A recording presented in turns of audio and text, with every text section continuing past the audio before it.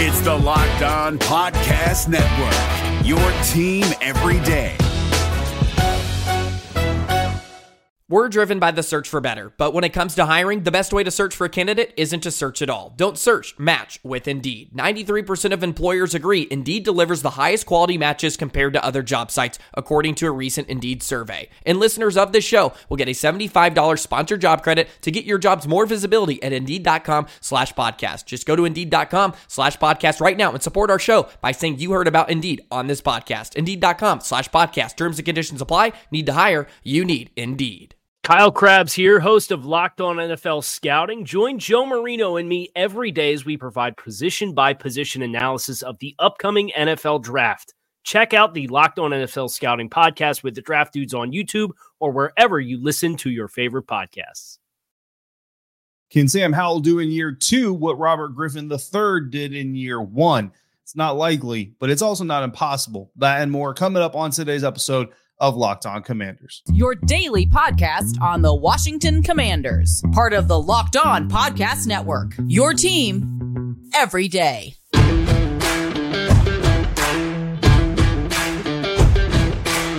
Welcome into this Tuesday episode of Locked On Commanders, your daily podcast covering the Washington Commanders. Part of the Locked On Podcast Network, your team every day. Happy 4th of July. Happy Independence Day to all of you out there celebrating. And thank you so much for making Locked On Commanders your first listen of the day every day. Don't forget you can subscribe for free on YouTube or wherever you get your podcast. And you can continue this conversation over with me on subtext at joinsubtext.com/LockedOnCommanders, where you can go one-on-one with me because I'm your host, David Harrison, D Harrison82 on Twitter, credential member of the media and Washington Commanders beat reporter for Commander Country, Sports Illustrated's Fan Nation site covering your Washington Commanders. Here with you every Monday through Friday, along with our everydayers. And as always, I want to share my appreciation with all of the everydayers who come through every time we drop an episode. On today's episode of Locked On Commanders, we're going to discuss training camp cuts and new stadium ideas. But before we get into that, we're going to discuss the possibility of Sam Howell having an RG3 rookie season-esque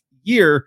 And before that, I have to tell you this episode is sponsored by LinkedIn Jobs. LinkedIn Jobs helps you find the qualified candidates you want to talk to faster. Post your job for free at linkedin.com/LockedOnNFL. That's linkedin.com/LockedOnNFL to post your job for free. Terms and conditions do apply. And our first question on this Tuesday mailbag episode is coming from Coach Kev, who asked, can Sam Howell produce from a passing standpoint as much as RG3 did in his rookie season? And would those numbers be good enough to get us into the playoffs? So that question is going to lead off the conversation here on today's episode. And let's refresh everybody's memories just a little bit. Robert Griffin III, his first year stats, first year starter stats, first year in the NFL as well. 15 games started. He completed 258 of 393 yards, 65.6% completion rate, 3,200 yards passing, which equated to 213.3 yards per game. 20 touchdowns, which is a 5.1% touchdown ratio, and 5 interceptions, which is a 1.3% interception ratio. Sam Howell, week 18 of last season, if you project his one start, the one game that he played, out to 15 games, the same amount of games that Robert Griffin III started, he's at about a 7% lower completion rate. He's on pace for about 700 yards less on a season, 5 touchdowns fewer, 10 interceptions more. But again, one game, sample size, very, very small. And the more you expand that performance, the more kind of unfair it really gets, right?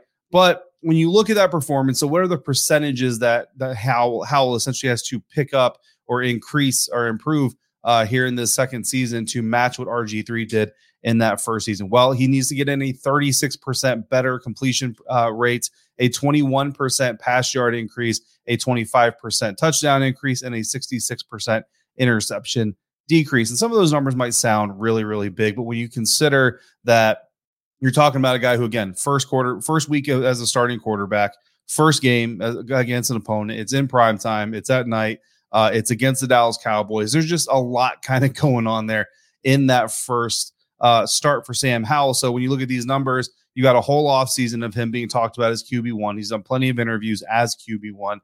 He's had the whole OTA mini camp session so far. He's going to come into training camp.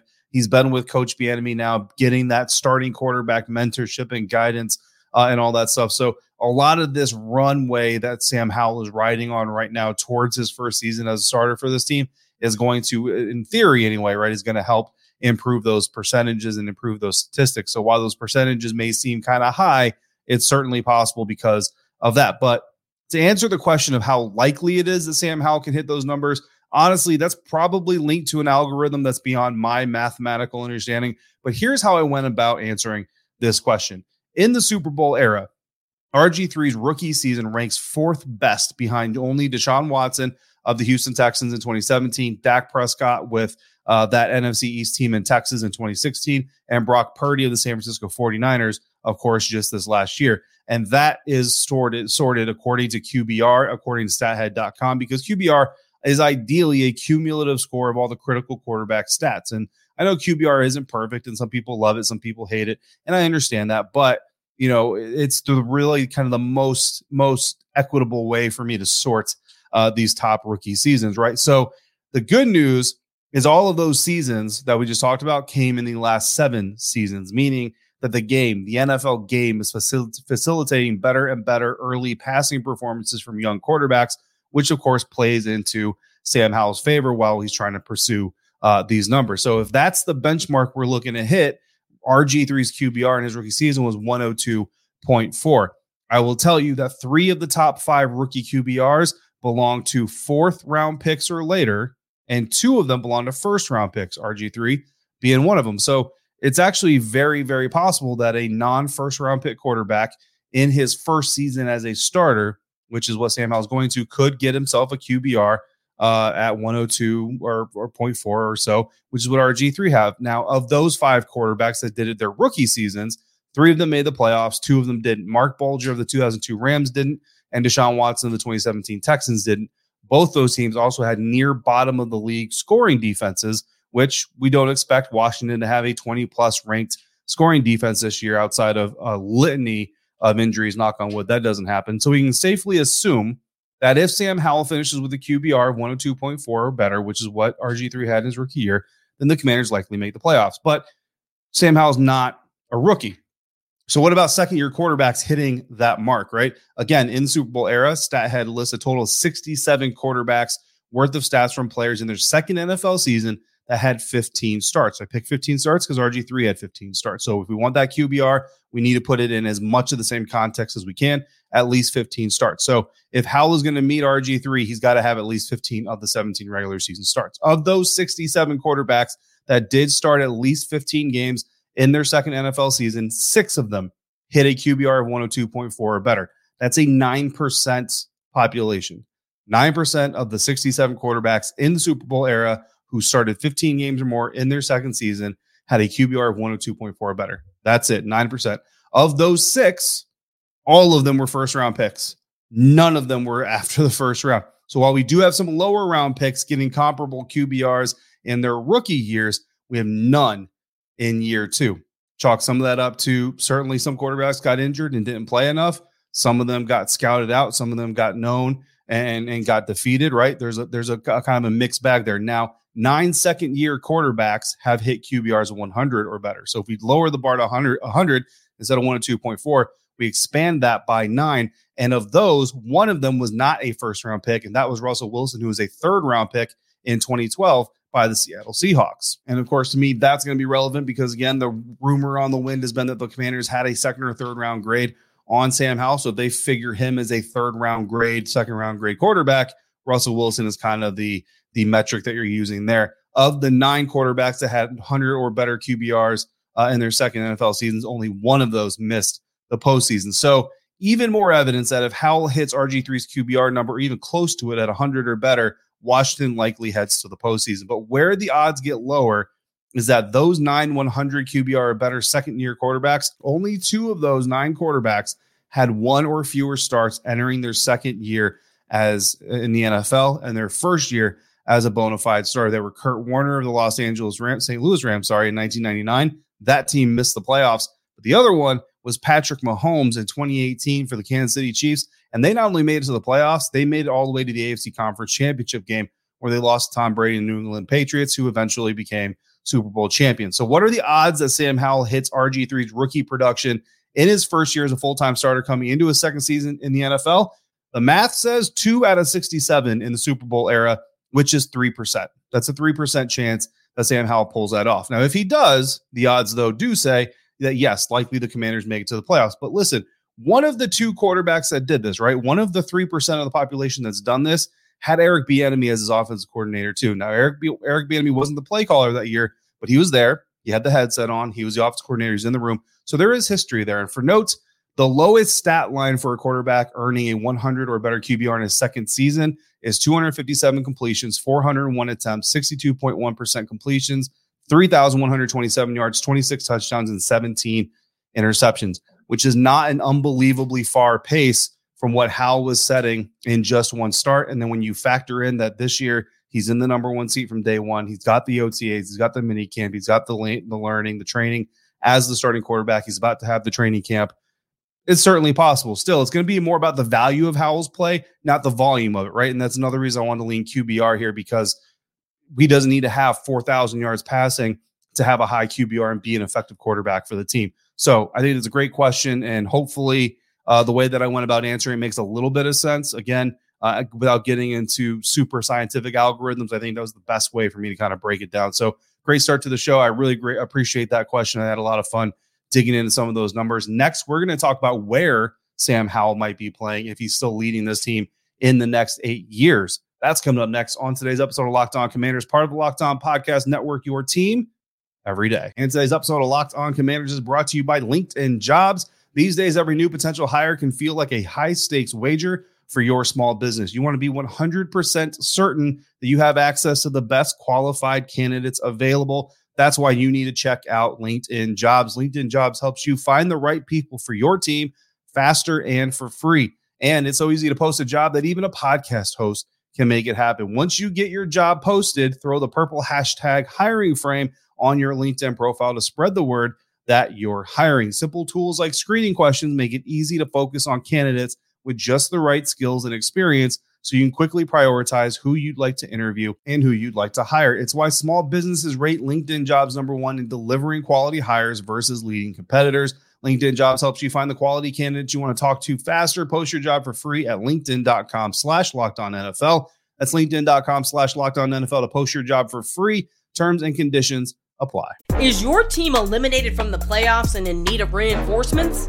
Maybe it's time for a rebuild, or maybe they're just a player or two away from taking home the Lombardi Trophy.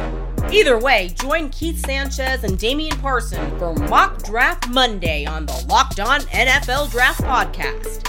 They'll tell you which college football stars your team will be taking in the 2024 NFL Draft. Check out Mock Draft Monday on the Locked On NFL Draft Podcast, part of the Locked On Podcast Network, your team every day.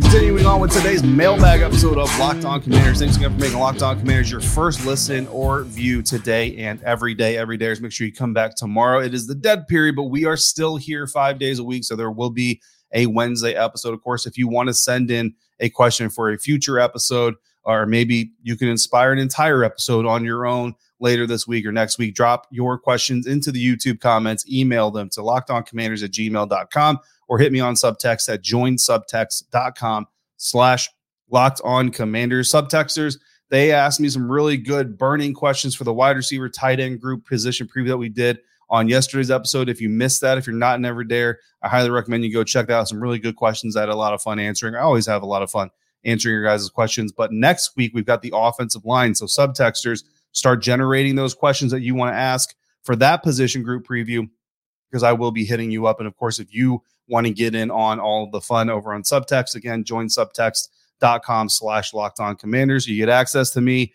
You get to ask these specific questions, these exclusive questions, and all kinds of more Subtext exclusives coming up down the pipe as we get into training camp. And of course, the regular season. Got a lot of fun ideas that we're generating here at the network coming up for you guys. Now, next question. We had multiple people ask these types of questions. Some of them specifically, why should the Commanders move to Virginia? Why should they move to Maryland? Why should they move to DC? Or just general, where should the new stadium be, right? So basically, Commanders fans want to know where the next stadium is going to be. And so here's the best way that I can answer this, right? Because I think, honestly, if we're all answering this question, we all have a little bit of bias, right?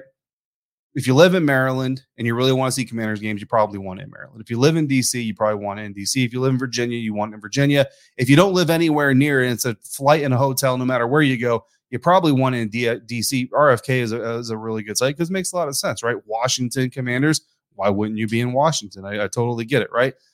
But here's the crux of it, right? Here's the nuts and bolts of it. The confidential document prepared by Josh Harris and his group, while he was still trying to entice more minority owners to join the party, identified the Commonwealth of Virginia as the location that would offer the best incentives package for a new stadium. And according to the document that ESPN got their hands on, it predicted, Josh Harris and his group predicted, that Virginia will offer $1.5 billion in funding for the new stadium. And again, this new stadium is going to be much more than a new stadium. An idea is going to be, there's going to be apparently residential, so apartments or townhouses built into it. Nightlife is going to be built into it, restaurants, shopping, all kinds of stuff. Basically, it's a convention center that also has a football stadium built into it, kind of like what they have in Indianapolis. And then from what I'm told, I've never been to SoFi, so I can't confirm it, right? But I'm told SoFi is very similar. Mercedes-Benz zone in Atlanta is very similar. So that's kind of the trend that a lot of these new stadiums are going into. Now, Harris's document also said that the goal of the new stadium would be to have it ready by 2031 with a chance to move into it earlier, which means that the new stadium likely won't be ready by the end of 2027. Because even if you get in earlier, 2029 is probably the earliest you might be able to get into it when your target date is 2031. So 2027, the lease on FedEx Field ends. So that's going to be an interesting discussion we have here in about 4 years. Back in June, it was reported by Eric Flack of WSA 9, our sister station under Tegna, that a DC code aimed at preventing the Commanders from returning to the district was extended. Now, that clause says that public funds can't be used to, quote, purchase all or a portion of the property comprising the Robert F. Kennedy Memorial Stadium, end quote, and or, quote, induce a National Football League team to locate in the district, end quote. Essentially, if I understand this correctly, it means that if Washington were to return to DC, it would have to do so with no public funding. That's probably not going to happen.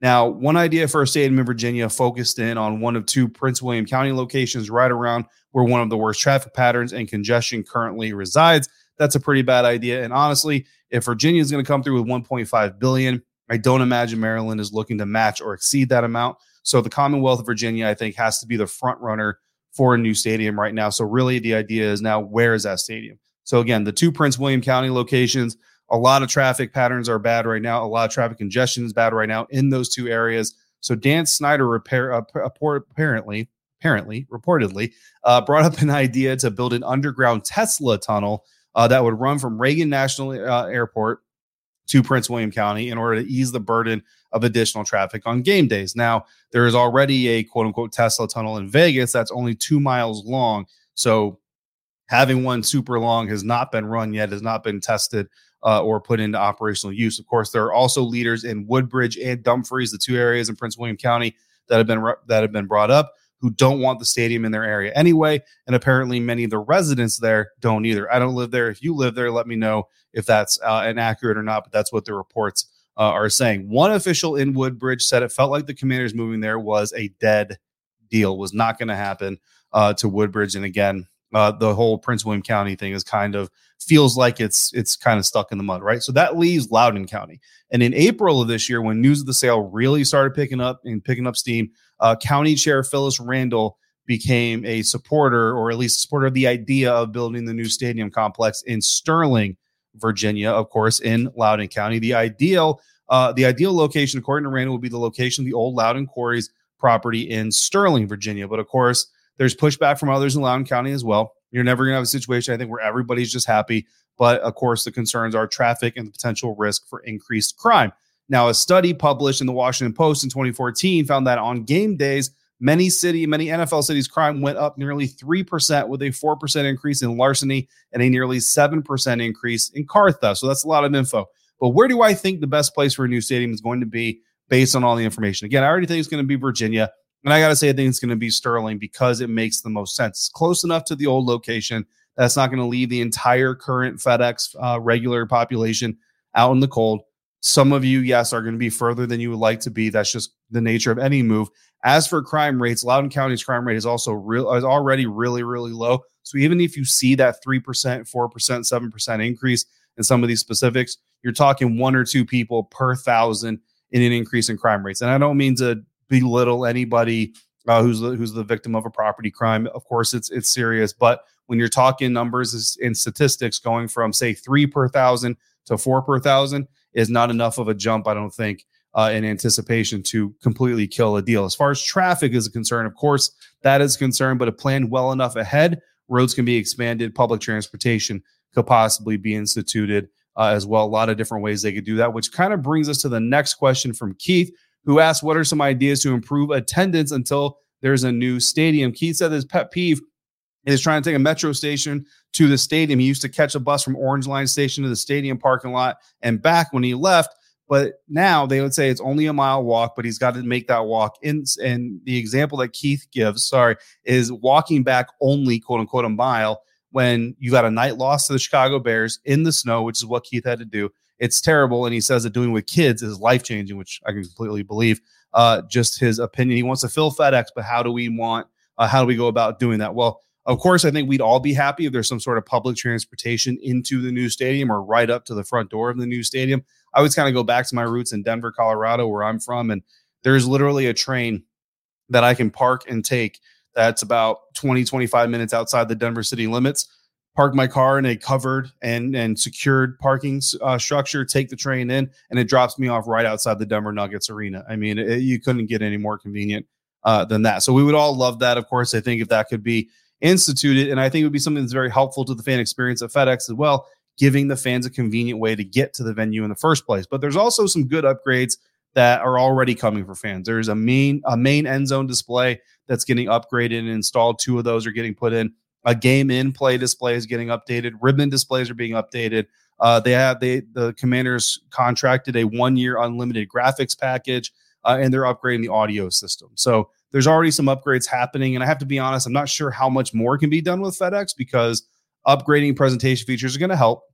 But I think without wholesale renovations like better seats, concourse improvements, stuff like that, there isn't much else they can do. And I don't see those happening with the new lease or with the lease coming up unless a new lease is agreed to. And because the new owners clearly want a new stadium, I don't think a new lease is going to be agreed to. I think you're going to get an extension of the current lease, and that's not going to inspire a whole lot of wholesale changes. Lastly, I think you can improve concessions maybe by attracting more and better vendors after the sale because of obviously the distaste that people have for Dan and Tanya Snyder. And that's something that, again, could come with the new ownership group. So hopefully those visual upgrades, the audio upgrades, and maybe some concession upgrades. I would like for them to put in another team store. They have some kiosks, but like a big team store on each end of the stadium. I walk around the stadium and I see you guys standing in like a 2-hour long line to buy a jersey. Like, I wish they had 2 of those bad boys to kind of thin out the crowd a little bit. Plus, if you're all the way on one end zone and you got to walk through the concourse to the other end and then try to make it back to your seats in time. They only open the stadium an hour before kickoff. So, or maybe it's 2 hours. I can't remember, an hour or 2 hours. But, either open it earlier or add another team store so that fans can kind of spread out, thin the traffic, right?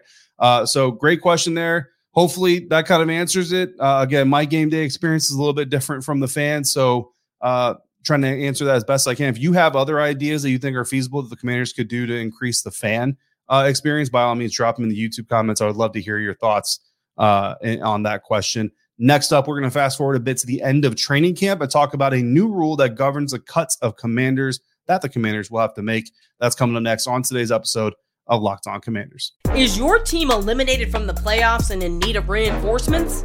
Maybe it's time for a rebuild, or maybe they're just a player or 2 away from taking home the Lombardi Trophy. Either way, join Keith Sanchez and Damian Parson for Mock Draft Monday on the Locked On NFL Draft Podcast. They'll tell you which college football stars your team will be taking in the 2024 NFL Draft. Check out Mock Draft Monday on the Locked On NFL Draft Podcast, part of the Locked On Podcast Network, your team every day.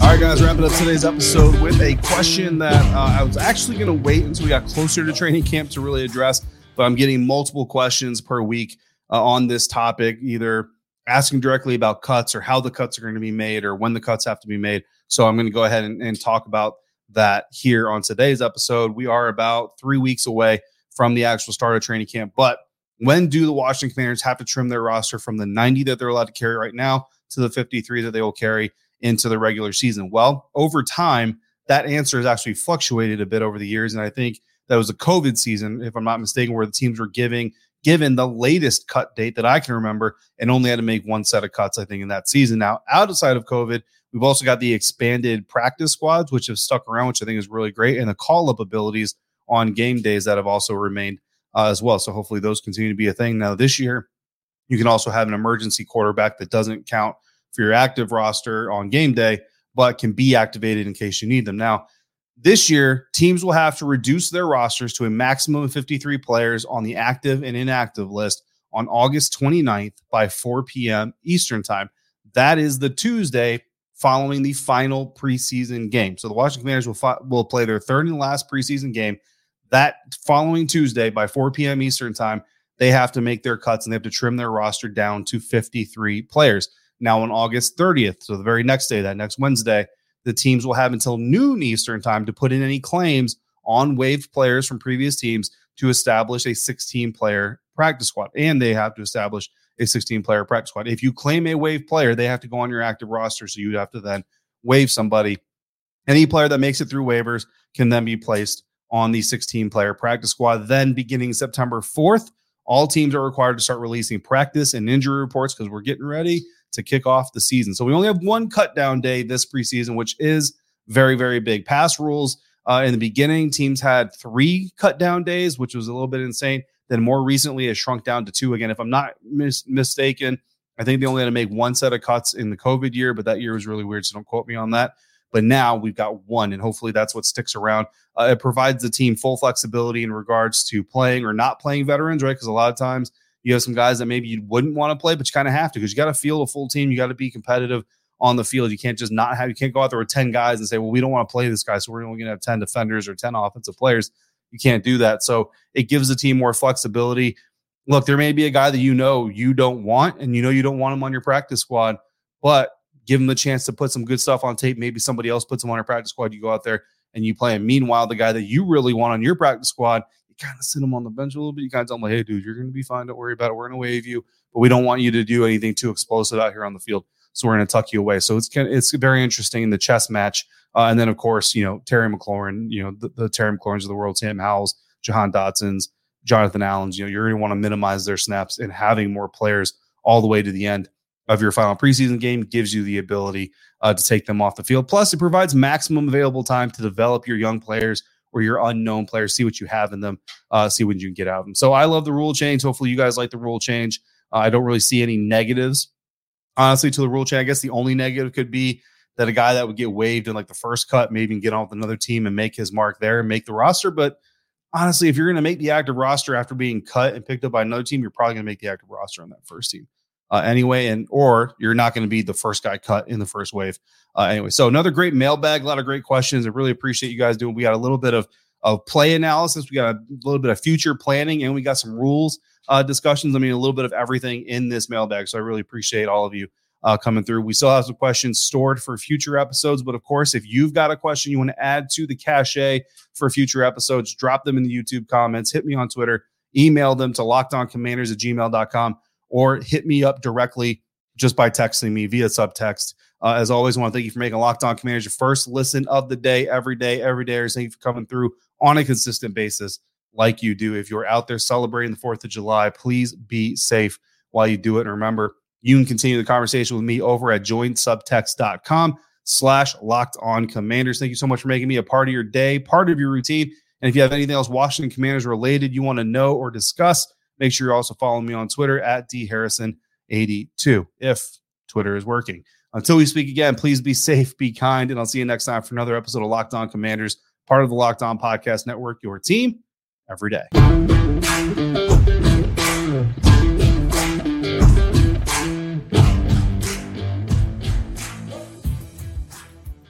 Is your team eliminated from the playoffs and in need of reinforcements? Maybe it's time for a rebuild, or maybe they're just a player or two away from taking home the Lombardi Trophy. Either way, join Keith Sanchez and Damian Parson for Mock Draft Monday on the Locked On NFL Draft Podcast. They'll tell you which college football stars your team will be taking in the 2024 NFL Draft. Check out Mock Draft Monday on the Locked On NFL Draft Podcast, part of the Locked On Podcast Network, your team every day. If you're looking for the most comprehensive NFL draft coverage this offseason, look no further than the Locked On NFL Scouting Podcast. Join the draft dudes, Kyle Krabs and Joe Marino, as they go position by position through the NFL free agent class and into the star-studded crop of college stars who will be selected in the 2024 NFL Draft. If you want to know who your favorite NFL team should be adding to its roster, you need to check out Locked On NFL Scouting, available on YouTube and wherever you get your podcasts. Part of the Locked On Podcast Network, your team every day.